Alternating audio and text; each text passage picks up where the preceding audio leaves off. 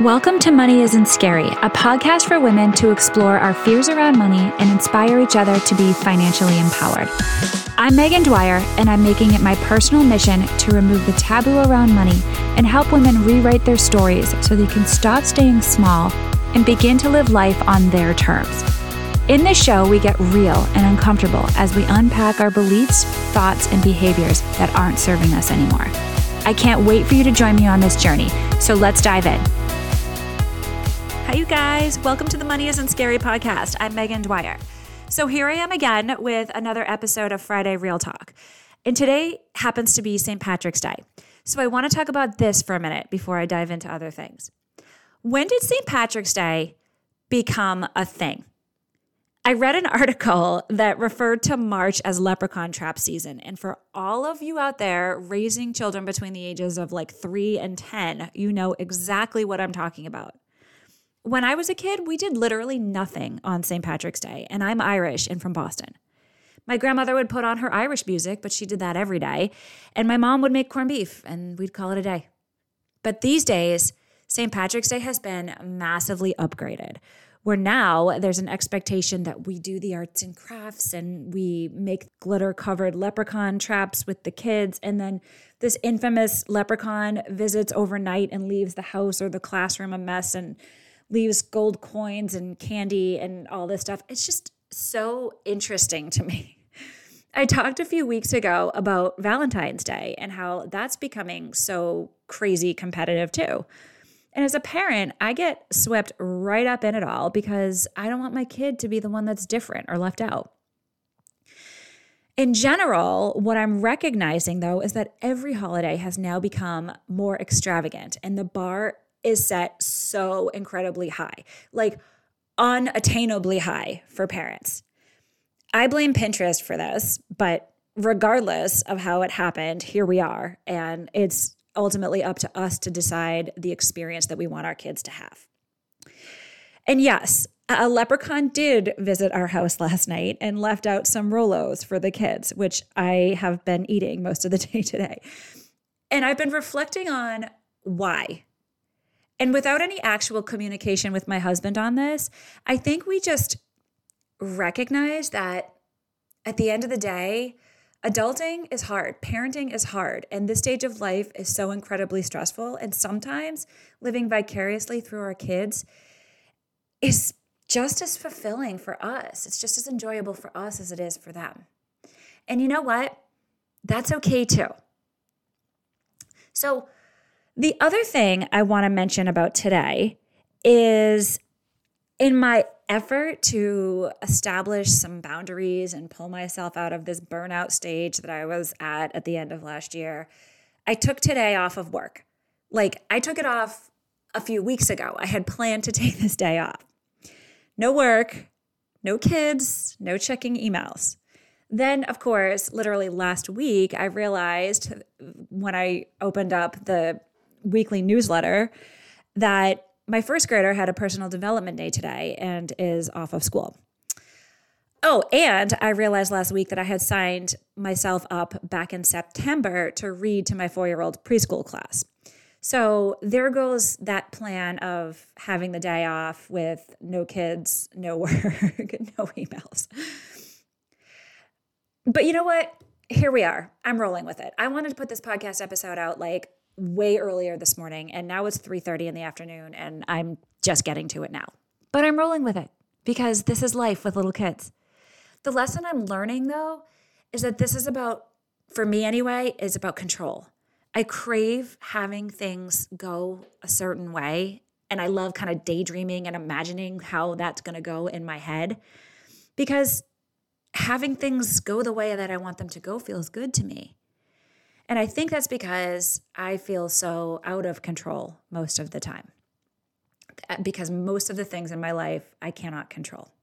So here I am, right? Rolling with it. One last thing I want to mention that happened this week. So for this podcast, I decided that I'm just going to start reaching out to people to have conversations, people that I find really interesting and cool, and, people that I just want to have a conversation with. This could be like an author or, I don't know, an Instagram influencer or someone I've just always been a fan of, somebody that I've always wanted to talk to. And it's kind of cool now because with social media, I have more access to connect with these people. So that's what I've been doing. I've been trying to just see if I can have conversations because I love connecting, I love networking, and I love having deep conversations with all kinds of people. So most of the time when I reach out to people, I either get somebody saying, sure, yeah, that'd be great, or they just don't respond. Occasionally, I'll have someone say, that would be great, but it just doesn't fit into my schedule right now, or this isn't the right time, right?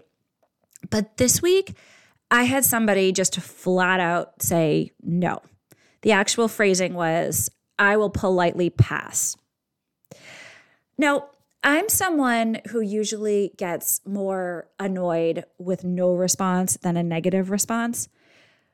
But this time, that response really hit me and it triggered something deep inside of me. I immediately went into this spiral of negative self-talk. Like, oh my God, she doesn't want to talk to me because I'm some rinky-dink podcast. I don't have a big enough following. I don't have enough listeners or downloads, or maybe I'm just not good enough. Or maybe she just doesn't like me. Maybe there's something wrong with me, right? Oh my God. Rejection has to be one of the worst experiences for a human being. It is a horrible feeling to not be liked, right? We're social people. All we want is to be part of the group and part of the pack.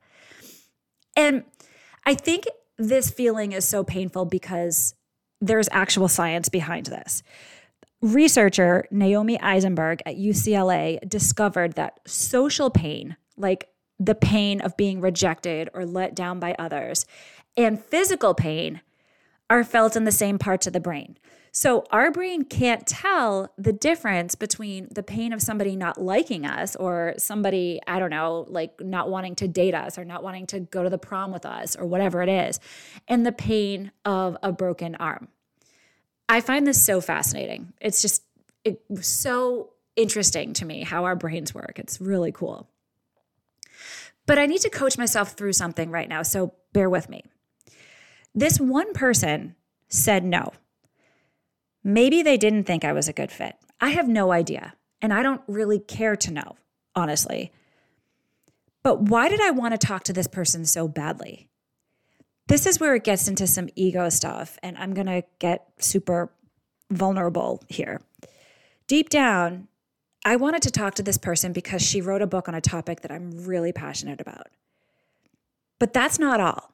I wanted to talk to this person because I also wanted to tell other people in my life who I think maybe don't approve of me just the way I am, or maybe I think they don't think that I'm good enough, right?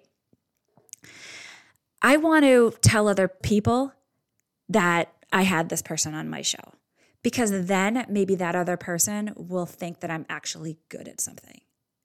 Maybe then I will be good enough in that person's eyes. Oh my God. I hate how there's always something more. There's always something deeper, right? This is my own insecurities.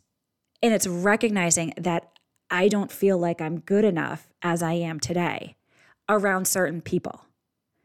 This has been like a light bulb moment for me. I have come a really, really long way, but there is still some super, super tender areas in me that, when poked, hurt a lot.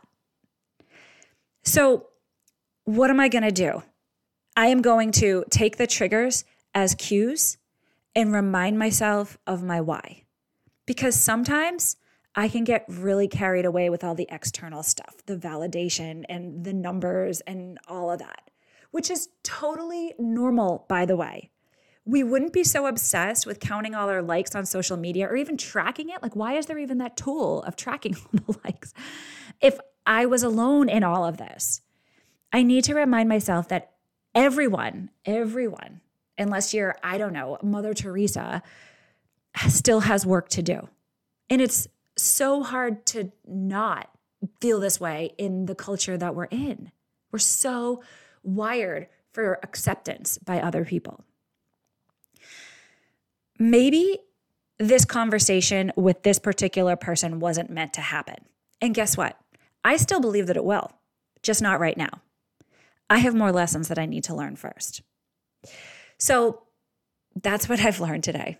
Thank you guys for listening. This was really important for me to talk about, and I'm not done talking about it. I know this is going to keep coming up, and as it does, you guys are going to know because I'm on this journey with you. We're all in this together. I hope you guys have a good weekend. I'll talk to you next time.